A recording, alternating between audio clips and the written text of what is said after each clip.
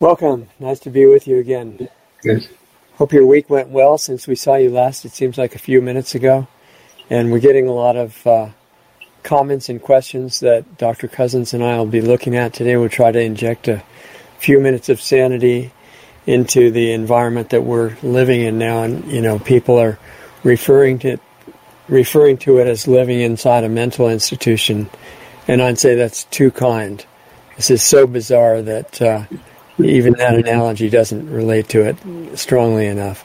But we're still the same as we are in any environment if we get back in touch with ourselves and we have a chance to not only restabilize and transform personally, but use that to affect the environment in a good way. So welcome, Dr. Cousens. Looking forward to the discussion today. It should be interesting. Okay, well, first I always like to start with a dance. And Richard, thank you. It's good, always good to see you. And Doug, thank you for getting this set up with this new way of where you can see how to reach us. It's good.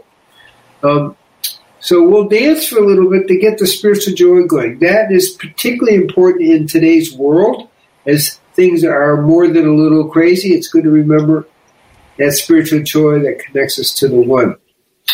And traditionally, I give a meditation, very short meditation explanation, and we repeat a mantra, which is usually the name of God. In this case, the name of God is grace. And if you have your own, you can welcome to use that.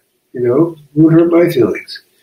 But the mantra I was given kind of in meditation after a 21-day water fast was Yod, an in-breath, hand, out breath. Wa, an in-breath, hand, out breath.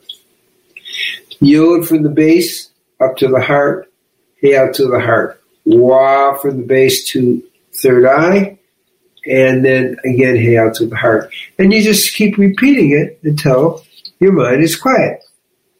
Stop then, because you're in meditation. And then so we're going to dance, and we do, there's a process called inter-inclusion where the energy comes to my eyes and helps awaken your spiritual energy known as Kundalini in the East, and Ruach HaKodesh in the Biblical, and Holy Spirit, different things for the same thing. So let's get started with a little bit of dance. And bring ourselves back into celebration so we don't forget the truth of who we are. Okay.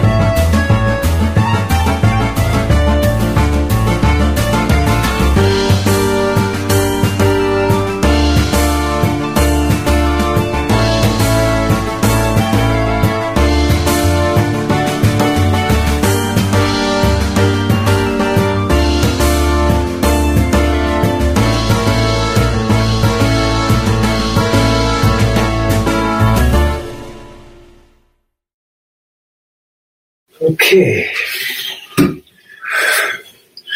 Now just focus on the energy coming through my eyes. Repeat the mantra.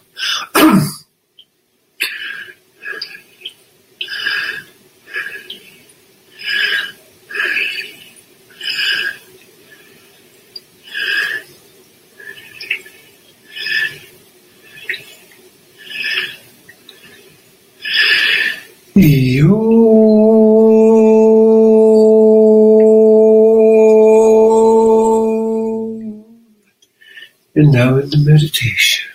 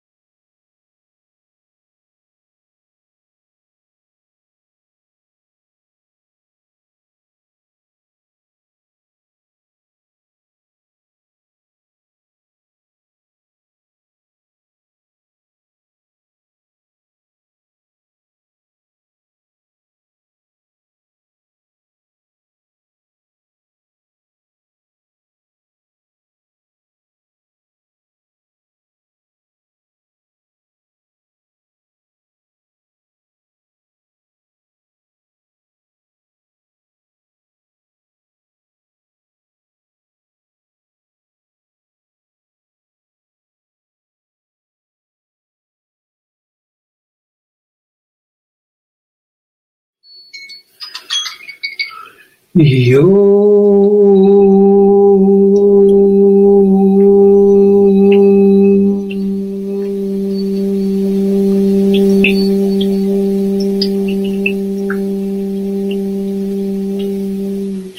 come out of meditation.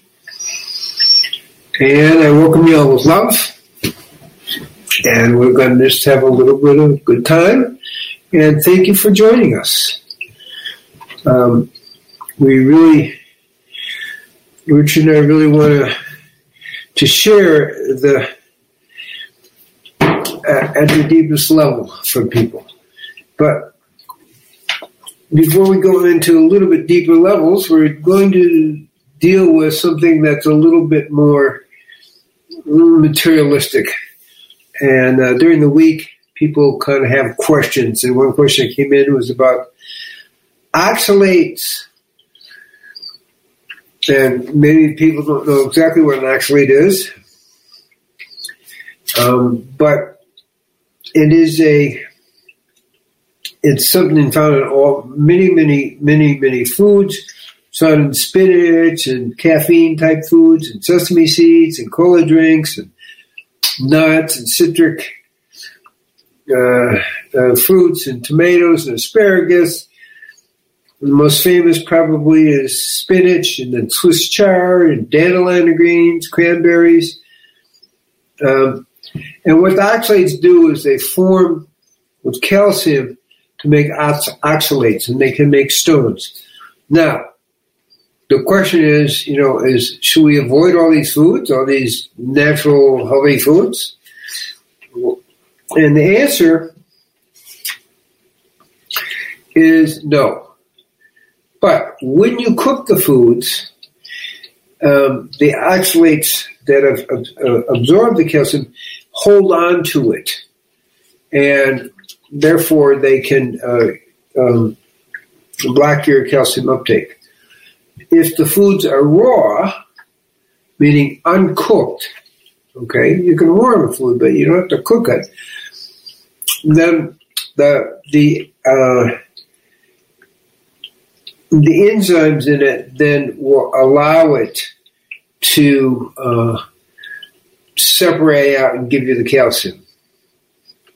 If you really want to get real extreme, you take rhubarb, which has got a lot of oxalic acid, and it's really only 0.1 to 0.12% of oxalates. And you would have to have 9 pounds of rhubarb at one time to cause a problem.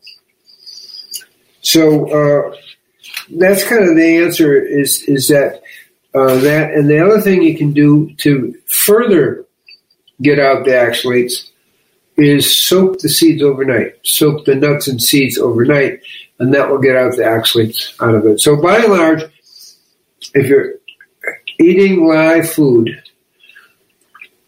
you don't have to worry about oxalates because they don't convert to the kind of toxic oxalate calcium compound as they do if the food is cooked. And you still have to eat a very big percentage to have any toxic effect. So by and large, if it's live food, you don't have to worry about toxic effect. That's really the answer. If it's cooked and you're eating 9 pounds of rhubarb, then you may want to be a little concerned. I'll just leave it like that. I was going to make a joke about rhubarb, and it does cause diarrhea. So most people don't eat 9 pounds of rhubarb at one meal. So the answer is oxalates are not a problem in the vegetable world if you're eating them raw. Anything you want to add to that, Richard? Because you came through with that. Yeah, Dr. Cousens, I thought that was good. The question is, okay, so if you're eating a 100% raw diet, it's not an issue at all. And if you're eating a cooked food, which most people are, then you're saying that within practical limits, it's also not an issue. That's exactly what I'm saying. Okay. Thank you for summarizing. That's exactly the point. I think it's kind of a scare. People take these little details and they blow it up into a scare. Well, there's a book that Dr. McCullough is promoting, and the feeling from the interview is really sincere. I feel like he was impressed with it, and it was written by Sally K. Norton, and it's called Toxic Superfoods. A title to really get everybody concerned who wants to be healthy. Or confused because you're saying superfoods are toxic. That's a paradoxic is not good for people's minds. It definitely gets people's attention to buy the book. And what it implies, basically, if you go with the logic of the premise, is that because oxalates are in almost all these plant foods, she even says in the interview that this idea of phytonutrients is a myth, and that because it's all connected with oxalates, you don't need those. And the ideal diet that has no oxalates is 100% meat. And that's the conclusion she comes to first. Now, I just want to interrupt. Are you saying Dr. McCullough supported this book? In the interview, he's very impressed with it. Today, I can't say today, but in the interview, which is recent, he liked it. So all I can say is Dr. McCullough is not an expert on live food.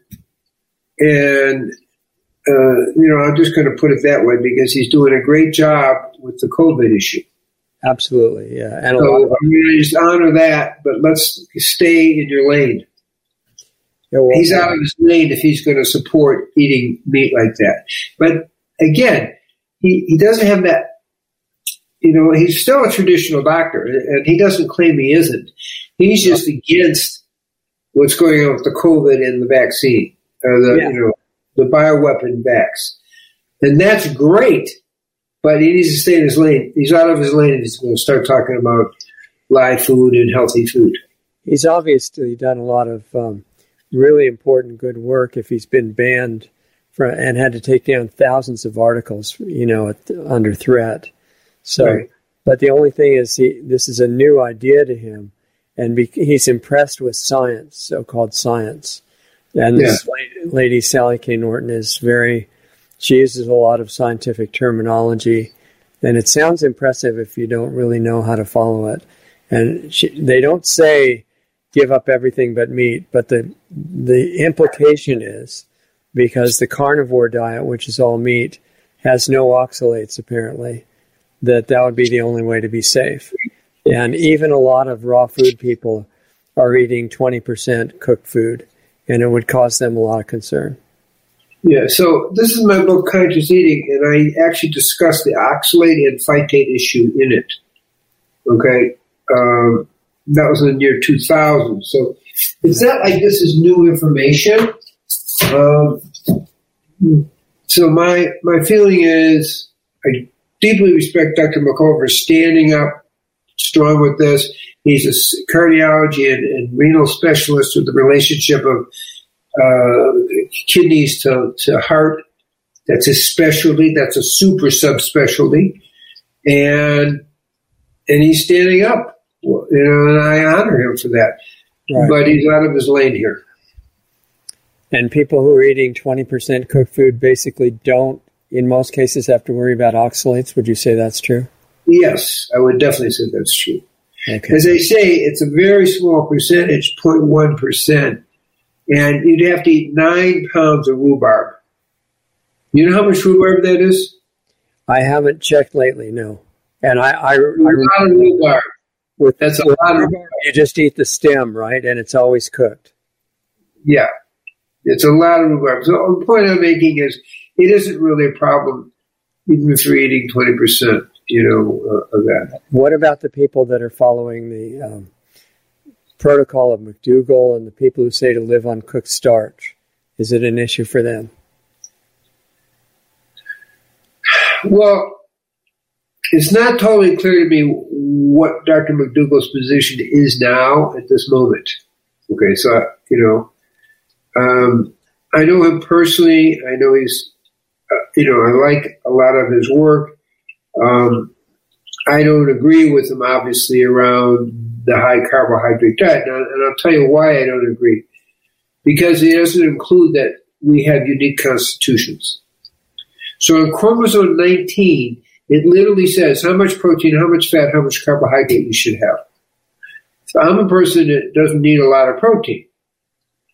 And, I do my thousands of push-ups and this and that, and I'm getting, 10% protein. That's all I need. Other people need 15 or 20%, double that. So 70% of the population needs a higher protein, which is closer to 70 grams, and 30% need a lower protein, like 35 grams. And that's a genetic difference. So people need different things. So first of all, there's not one diet for everybody. We have to be clear about that.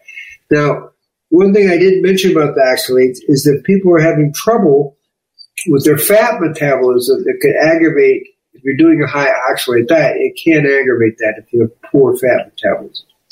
So that's another little detail. But the big detail here is we are unique physiology, and so McDougall's pushing a high carbohydrate diet, which is good for 30% of the population. It's also a high cooked food diet. Yeah, I don't know exactly what it is. I think it's 20% live, and at the same time, it's a vegan diet. It is. And that in itself has helped treat cancer cases because they did a lot of work with cancer. Yeah. One of the things that is a staple in the cooked starches diet is things like sweet potatoes. And those are used by a lot of bodybuilders too, and other people who don't want to get into too much starch.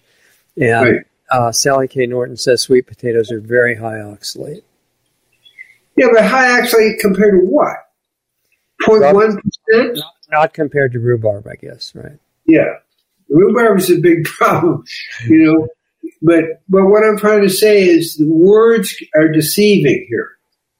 Now, what's deceiving is saying it's high in oxalates. So, what does that mean? 0.1%? Yeah, I don't know. You see, it doesn't mean 30%. It doesn't mean 50%. It means pretty much foods run from 0.1 to 1.2%. That's very little. Right. Okay. Numbers were never mentioned in the interview. Yeah, well, but that's the point I'm making. That's how it gets way out of kilter. Right. So, so it's small percentage, but there aren't a lot of people that I see ever have oxalate problems. But you can have oxalate stones, and that really comes in. You can take ascorbic acid, that's not really vitamin C, but ascorbic acid, and have fat digestion problems, and have a really high rhubarb, spinach intake. It's kind of unlikely in a way, but you can get ascorbic acid stones, but it's not a regular kind of event, you see, if you get what I'm saying. She said it's very dangerous to take vitamin C. Yeah, well, she's talking about ascorbic acid vitamin C, which does raise your oxalates. Okay. We have C, but they're not ascorbic acid. It's real vitamin C with the rutin and hesperin and the whole vitamin C complex. Totally different. And that's how the language gets confused. Yeah. And someone like if you're a cardiac kidney specialist, right? Mm-hmm. And you haven't really studied live food nutrition, it gets confusing because you listen to the words and you think, oh, this and that, and then you already have your bias because you're not doing live food. You're not even a vegan. You're just against COVID vaccine. Right. So the main live food people at risk are the ones that are like planning a rhubarb juice fast and things like that. Yes. Okay. And have poor fat metabolism. Yeah. The other thing that you mentioned about studying people who study live food nutrition, it's a whole different thing to read books about it compared to doing it for a few years. Right.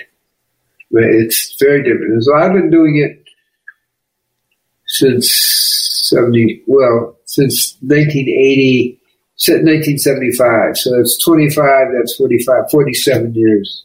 Oxalates still haven't gotten you. No. You did eat some spinach, I noticed, right?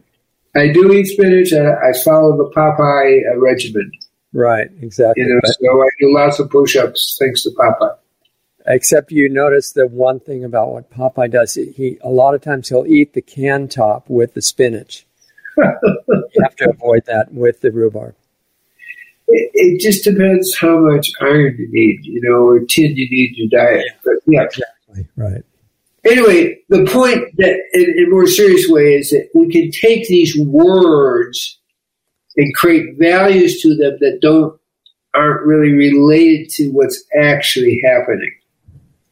And then it gets very confusing. There's a big danger with specialization, right? Yeah, so McCullough is great about the COVID, but please keep in your lane, But I don't know what was really said, so I'll just let it be like that. Yeah. But he's a traditional doctor, and I think it's fantastic what he's doing, standing up against the COVID, craziness. And so I have to honor him, but stay in your lane, So and it doesn't mean not to expand your lane. I mean, all of us are trying to do that, constantly learning more and getting more of the context and then changing what conclusions we come to if we have to. That's it. Yeah, but if you take a position of an authority, like you're endorsing a book, that's more than staying in your lane and expanding your knowledge. So you want the disclaimer, like, this sounds really good to me, but I don't really know about it myself. Yeah.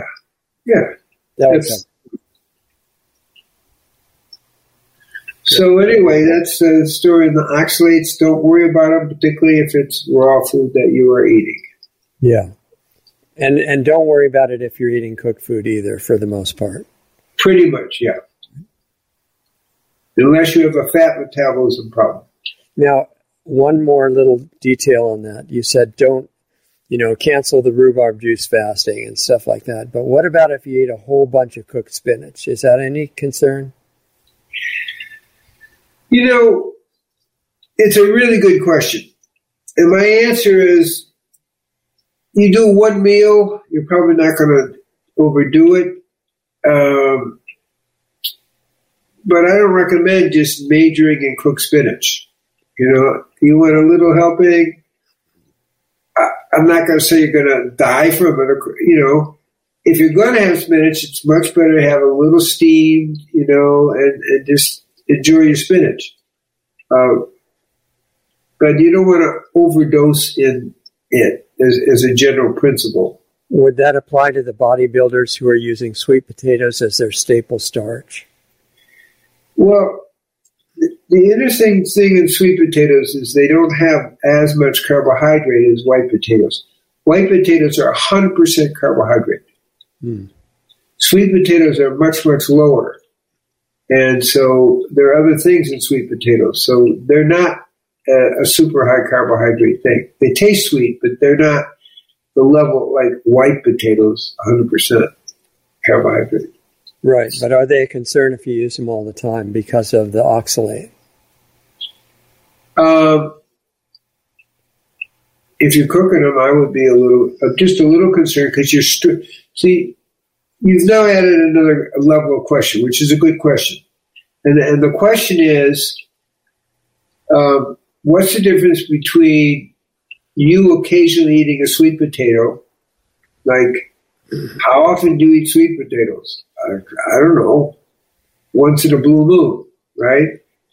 Well, some of the bodybuilders are using them all the time as their staple. I know. That's where I'm going. That's where I'm going with it. So we have to distinguish between a bodybuilder who's doing excess to get excess. You see what I'm saying? They're trying to eat so simple that they don't have to think about it. They just eat the same thing all the time. Well, more than that, there's an excess concept there.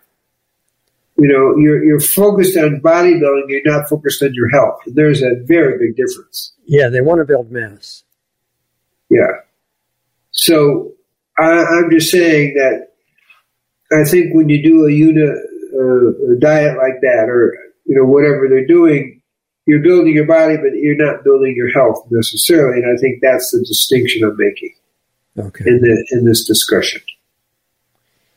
Because they take a lot of excess protein as well. Yeah, as much as possible. That's true. I mean, I don't focus on bodybuilding. I hit my 2,000 push-ups at one time. I do my 900 sit-ups. I do this, do that. I've gotten up to 100 pull-ups, at one time, in the last year or so. But the point I'm making is I don't do like lifting weights. I don't do these things. I just do things that my body is doing on its own, if you get what I'm saying. Yeah. And I think that's the safest way to go about it. And if people want to use a little bit of weights, like 5-pound little weights to just add a little bit, fine.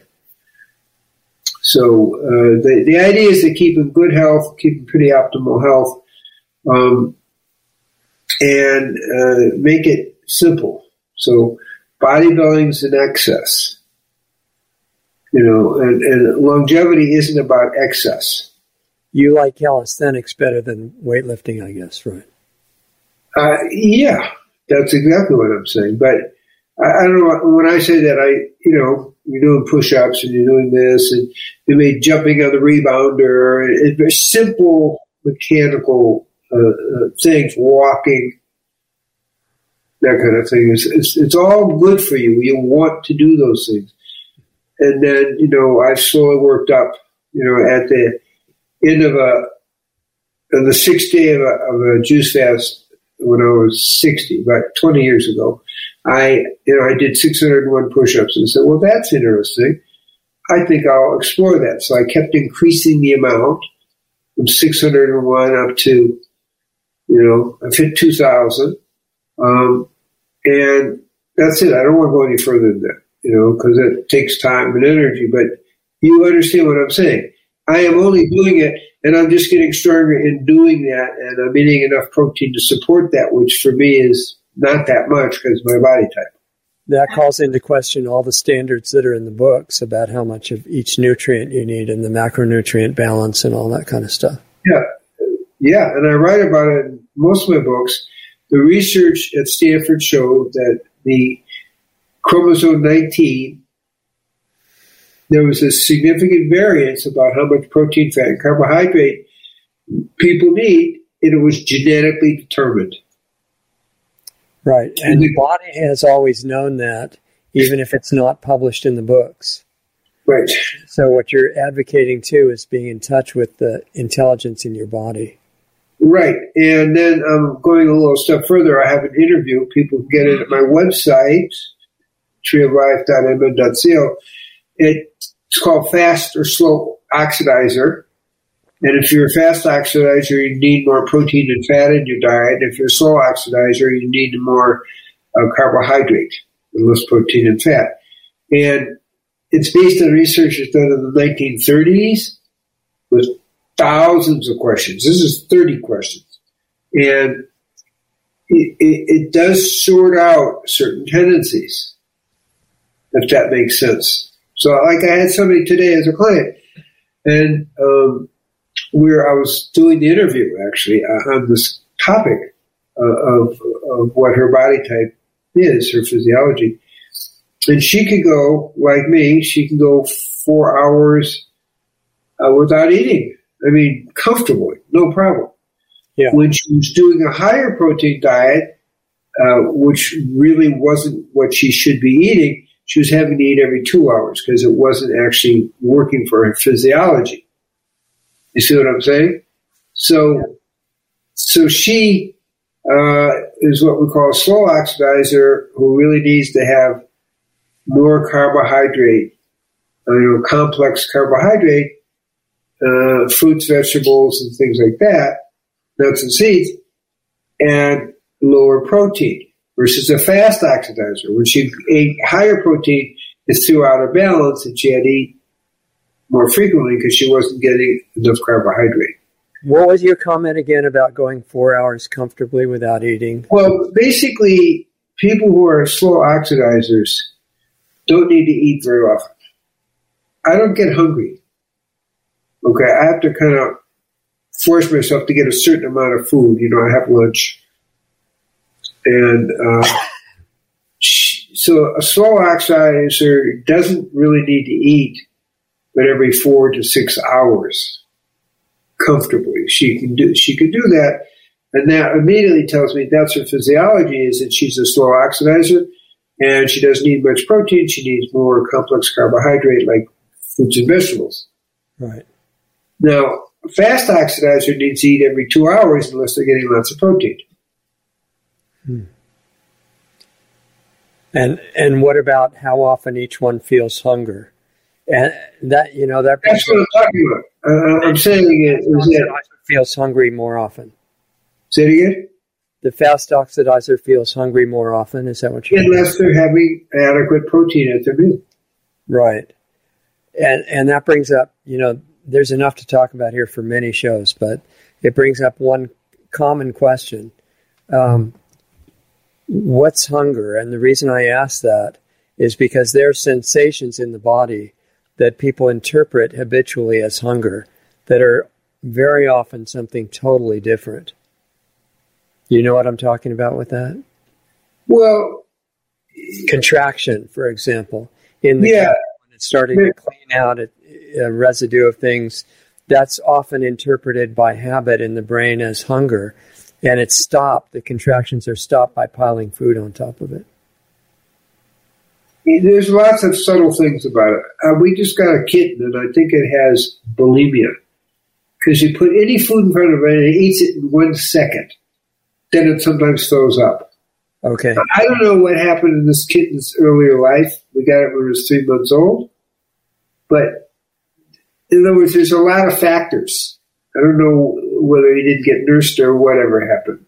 Right, so the emotions really have a lot to do with it, too. That's my point, even with the kitten. Wow. Pretty interesting. I'm fascinated. I've never seen a kitten be like that. Yeah. People don't realize the depth of being in animals. It's really pretty incredible. They have personalities, and people look down on animals in our culture because they apparently don't do, complex equations in their mind and stuff like that. But in many ways, that's not necessarily a sign of deficiency in the animal. Animals almost never try to destroy the world, and humans have been known to do that. Right. So, other ways of evaluating. Yeah, there is this other level of the... Animals also don't fall for brainwashing as easily as humans in some ways. And I think before we ended up, you were going to talk about some of that too. I just bring it up because our time is going very fast here. Well, I think one of the things that we're looking at in the world is this energy of satanic energy. I guess we'll call it the Lucifer effect. And it's a real thing. So they did some research in 1971 with students who were healthy students. They put some in jail, half of them were prisoners, the other half were, the keepers. It sounds like the Stanford prison experiment. Right? Yeah, but it's not. It's a different one. It was earlier. And what happened is within 5 days, the prison guards began abusing the prisoners. Okay, they all were students to begin with. Okay, and the students who were prisoners got into creating barricades so people couldn't come in, and then they began sexually abusing. This is 5 days into the experiment. Wow. They began sexually abusing them, and what we're looking at in humans is the tendency to degenerate. That's why we call it the Lucifer effect. To degenerate into, treating each other very, very poorly. And that was the scary thing about that research, is how quickly people degenerated and how they treated each other. So our struggle today is not to degenerate into the Lucifer effect. Pretty much that's like an issue. I'm just naming it, but the research shows that. The research you're referring to was, pain stimulation, but this is just generally treating, and literally they're sexual abusing the prisoners, and you're saying, what is going on? After 5 days. So that Lucifer effect took over. And that's the big concern in our society today, is in a sense, the Lucifer effect, where people feel it's fine to attack other people who disagree with them or whatever. The woke community, that's a Lucifer effect that's going on, because it's like taking it way out of proportion. Somebody disagrees with you. What's the end of the world? But you're trying to cancel them. It's like, how woke is that? And these are the kinds of issues that, earlier research shows humans have that tendency. Animals don't seem to have that tendency, as far as I can tell. Humans have a tendency to forget what normal is completely. And yeah. And also our blind faith in authority, connected with the discussion that you were having before, that if something is in a journal or in a book or has fancy language that you can't understand, it must be amazing and it must be true. And in the prison experiment, you have the prisoners obeying and being intimidated by the people who are playing the role of the prison guards. But the prison guards are also blindly believing in their own fake authority. Right, and that's how you get in that they were literally sexually abusing the prisoners. After 5 days that began. Right. They actually had to stop the experiment. It was just a 2-week experiment. They had to stop it, day 5 or 6, because of this story that happens. Yeah, amazing. Well, that's what we have to understand about being humans, is the Lucifer effect is real, and why we encourage people to meditate and focus on the oneness connection that we all have and focus on peace, that moves it back the other way.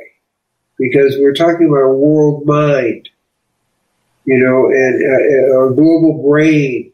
And the more people are meditating and creating peace, the quieter and more peaceful the global brain is. They did research in Rhode Island. They brought meditators in, and the crime rate dropped 43%. People said, oh, that's a fluke.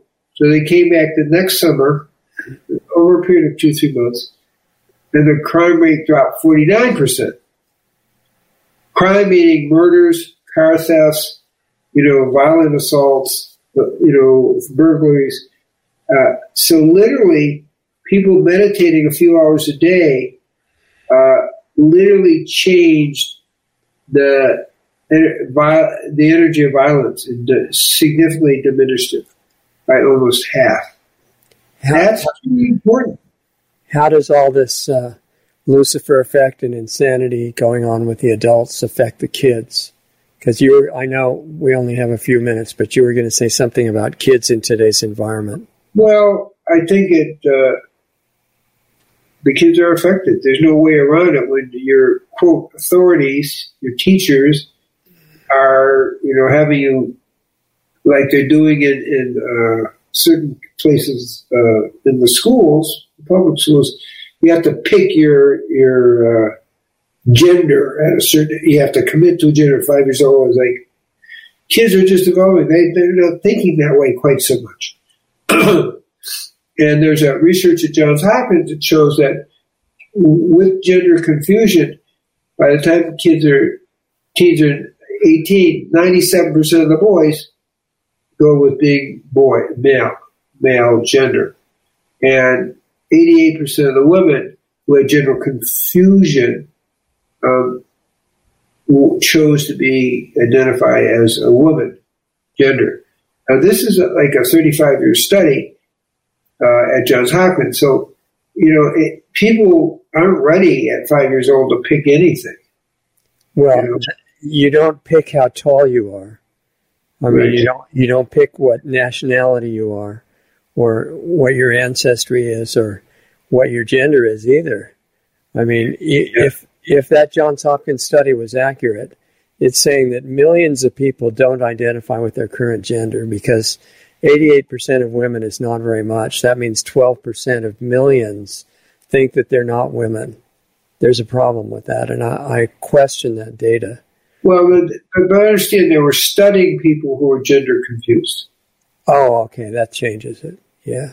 I thought it was a general population. No, just gender. Yeah, so that explains why it's being outlawed to remind people that of their normal gender. Because a lot of them would be receptive to that. Right. And I know I just forced myself to listen to the State of the Union message that Joe Biden just gave on the 7th. And one of the things in the later part of the speech was to protect transgender children from abuse and make sure that they had all the rights of other types of children. And what he forgot to mention, and of course he's in a really compromised mental and emotional state and has been gone for a long time as far as the normal mental state. But what he forgot to mention is that there are no transgender children. There are children that are subjected to stresses like atrazine in the water and brainwashing in the television. But other than that, they pretty much didn't exist before all these things started ramping up. Right? Yeah, we created this for, 5,000 years. We didn't have this issue. Now, I'm going to say Inanna, who was really from Sumerian times, was a transgender. What does that mean? That means that she could move from being a male to, she was a goddess. She could be moved from a male to a female or from a female to a male. She could move back and forth. And so there are a certain percentage, small percentage, who throughout history have had that. That's why the Bible says, you're not supposed to cross-dress. Well, you're talking about an androgynous astral level being, right? Not a human. Well, yes. Like a deity. She guards a mythological deity. An energy. Who may have actually existed. But if you're born into a physical form, generally that doesn't go back and forth. No. This is a goddess. A god and goddess. Right. It's an energy. It's a consciousness. Right. Which is, we are that too, but we're congealed into physical forms for the moment.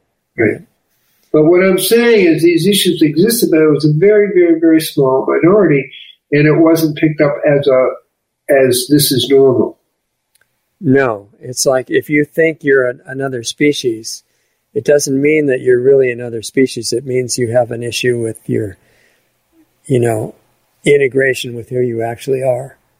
Yeah. And the current thinking that's being taught is if I think I'm a dog, then I'm a dog. Right. And anybody who questions that is being hateful.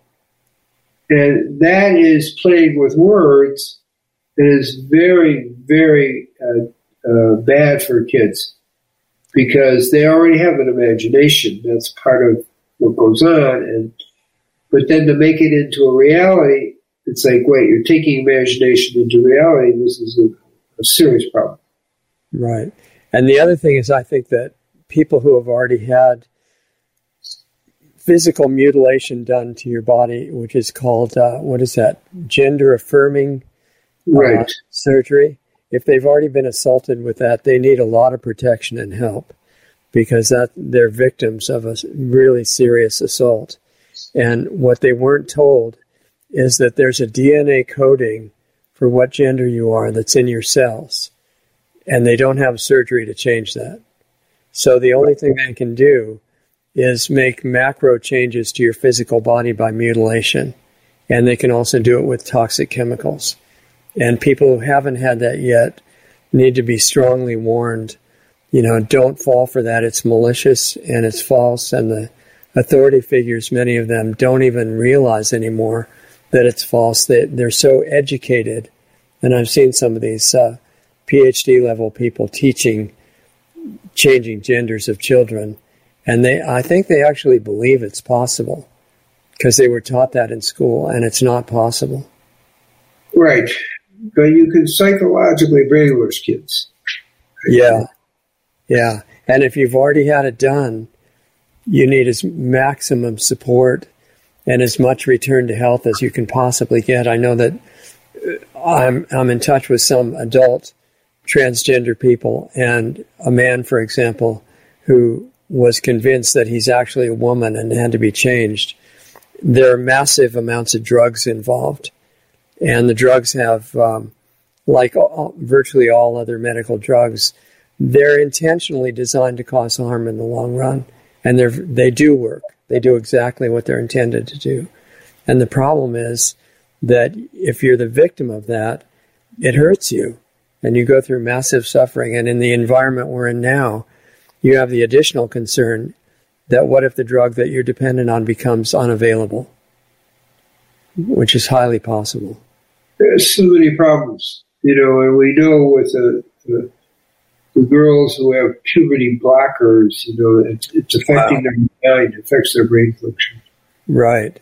And it also cuts down the future population of humans, right, which is kind of an underlying theme. Well, there's multiple agendas. We're kind of talking on certain levels.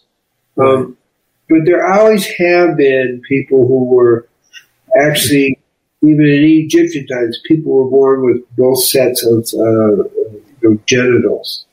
So, right. But it's a rarity. It's not a majority. It's like a very, very, very, very small percentage were mutants. Right. Yeah. So but it's not exactly normative. No, and it makes your life much harder. I mean, I'm not saying that from experience. I don't think I've been born like that, but that would be much harder, and life is hard enough anyway. So the people that are falling for this agenda and actually have these things done to their bodies, they need a lot of help and support. And it's being outlawed right now, but it needs to be. Right, which is good. So what you're seeing is a pushback. Because, if you're over 18 and you want to do, or you're 21, like old enough to vote, you have some choice here. You're a 5-year-old. There's it's really child cruelty to be doing these surgeries in kids. Right. But as an adult, almost no one would make that choice if there were real informed consent. And one of the principles of medicine is that there has to be informed consent, which is not being done with any drugs right now, as far as I know. Right. Right. And especially whole procedures. Yes, you can choose it, but here's what's going to happen to you. Now, do you want to go ahead? It would be a very hard sell. Right. It wakes you up out of your unreality. So it's hard. It's hard. But disagreement is not hate. One of the things that's being done to twist language in our culture and most of the Western world, and probably most of the world, is if you disagree with the agenda, you're hateful, and you have to be sensitive. So I'm going to just ask you a question. I don't know anyone who believes that language. You mean that that's really hateful? Yeah.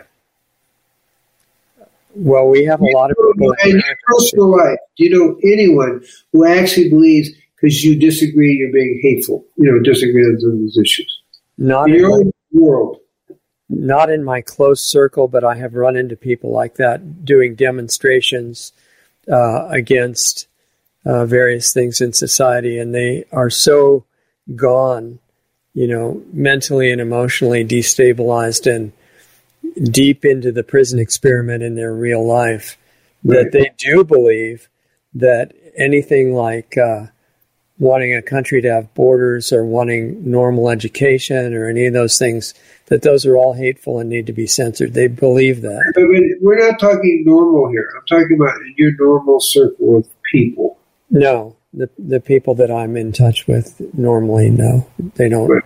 And Doug, what about you? In your normal circle of friends, do people think it's being hateful to disagree with these things you're trying to put on us? No, only people who have really drunk the Kool-Aid. You may see people like that on Twitter, but I don't know anybody in real life. Nobody really falls for it, at least not my friends. Yeah, so that's my point. So here's the three of us all having a similar experience, living in different parts of the world. And it's like, we just don't buy the story. I don't know anyone that buys that story. The TV personalities buy it. You know, I don't know whether they buy it or they're being bought by it. Yeah, they're just paid to say it, right? Yeah. So what I'm trying to say is, in reality, there's a reality test here that we really, most people aren't buying the story. Oh, I do have to say one thing, Dr. Cousens, and that's that, you know, I've been involved in the university world fairly recently, and that's a incredibly insane environment. And there are professors there who do believe anything outside the agenda is hateful. They really do. They're not close friends of mine, but I've encountered them, and they're really there. And they're paid to stay there. Yeah, but you don't know if they believe it or they're doing it because they have a woke mob chasing after them. Yeah, that could be. I don't know, but it's being taught in the universities. Right. But the question is, where and what level of the motivation? So that's what I'm trying to say. Yeah, you know, people have a really strong subconscious motivation to not look at certain things. And if their financial livelihood depends on a certain misconception, it's really emotionally difficult for them to question it. Yeah. So that's kind of what I'm trying to say here, is that most people, unless you have, you know, your life is at stake, you're not going to buy this story. Right. You know? I mean, I remember once as a psych resident, there's a paranoid schizophrenia who castrated himself, and people were totally freaked out. What he said is, you know, the evil forces were coming to get him, or were going to castrate him, so he did it to himself first to protect himself. That's probably true. What? It's probably true. I mean, there are those entities that attack you and do things. Well, I understand, but I'm saying here he is. He's in a mental institute. Yeah. Okay. People were totally shocked. The whole hospital staff was like blown out by the whole thing. Right. That is an example of what I'm saying, where people are more at. Although this was a while ago, you get what I'm saying. People even were dealing with mental derangement. It was like, that's incredible. And yet we're talking about today as normal or gender affirming. So I'm just saying there is a Luciferian effect going on here, where people are accepting this stuff, but regular normal people aren't buying it. It's not the mainstream. It's not even the mini stream. Yeah, that's true. And it's manifesting in many ways, and one is that the power structure is putting in power people who win elections who don't get almost any votes. Yeah. It just happened in Brazil, for example. Yes, Lula. Who now is wanting to inject all children with the bioweapon, or they can't go to school. Right, and you also, it's totally free choice, of course, for everybody to decide, but you don't get your food money or your government pension or your Social Security or anything like that if you don't get yourself poisoned. So it's pretty amazing, you know. Anyway, so we are seeing the Luciferian effect, and it's we have to understand it's really part of human nature, according to the experiments at Stanford, and do the best we can to create the global brain elevation effect with our meditation and prayer. Yeah, exactly. Okay, we got going. I guess we do need to stop. So I just want to thank everybody for listening to us and sending questions in and participating. And I bless you for a really good week of expanded and spiritually joyful consciousness. And Richard, thank you. And Doug, thank you. It's always a joy to play with you. Thank you, Dr. Cousens. Great bottom line. And, really, if you look at what's happening in the world right now, it's pretty simple in a way, although it's got a lot of ramifications. and you have a complex network of mafias, and that may be an insult to the regular mafias because it's much worse than that. It's really dark energies like the Luciferian effect that Gabriel's talking about. But you've got this complex network of mafias controlling human activity in the world through the power structure, through the political structure, through the corporations, through the media, through the fake medical system, and all that. And on the other side of the equation, you've got human consciousness trying to remember what's normal, because our normal state is something incredible that most people would consider magical or unimaginable at this point. And then the contest, it's kind of like one of those old TV game shows, like Beat the Clock. Remember that? Or most of you, most of you aren't old enough, probably. I think the host was this really neat guy named Bud Collier with a bow tie, and gave people bizarre tasks to do that you have to finish in 27 seconds. And if you do it, you win like a free refrigerator or a trip to Disneyland or something like that. And it was really exciting. All black and white TV a little bit after TVs were invented. And we're in a game show now, and it's Beat the Clock too. And it's before there's a nuclear war or complete irreversible tyranny. Humans have the task, wake up, remember who you are, and not in theory only, but become it. That's the whole challenge. And the clock is running, right? They had a big clock on the wall and beat the clock. It was high tech. It was this white plastic clock with a red second hand, and it was about 2 feet across. It was amazing technology for the time.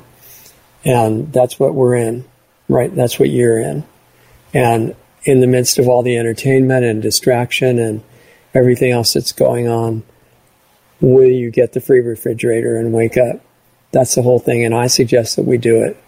And don't wait for a time when you're not busy or when you're not distracted or when there's not too much danger or anything like that. We don't know when the buzzer's going to sound, and we're going to be done with this particular opportunity in this lifetime.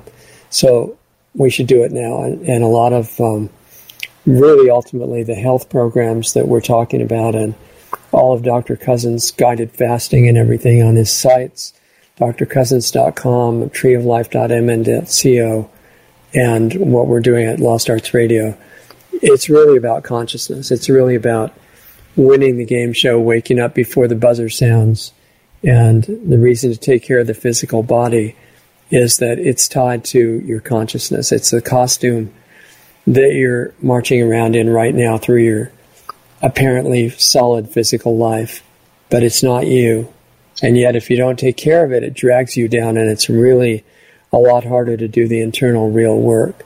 So learn to take care of your body, but don't forget the game show task that you're entrusted with right now, which is to wake up to who you are. All of this distraction, which is most of life, aside, and in stillness and what Dr. Cousens talked about in meditation. Remember who you are, connect to it, and then bring that meditation state into every part of your regular life. That's the challenge. And I personally think you can do it. However, whatever helps you accomplish that, I suggest giving it top priority. It's the most service that you can do to the outside world. And look at Dr. Cousens' programs, look at what we're doing at planetaryhealingclub.com, which is for the same purpose. It's just a supportive environment to help each other with waking up. And not in theory, not a new religion, not a belief system. It means almost unremembered in common times, but it's do it, make it real, become that, become who you already are consciously. That's the whole game show task, and I think you can do it. So use your time well. That's what's going on. The clock is running, and have a good week, and we'll meet you here next time. Talk to you soon. Thank you, Richard.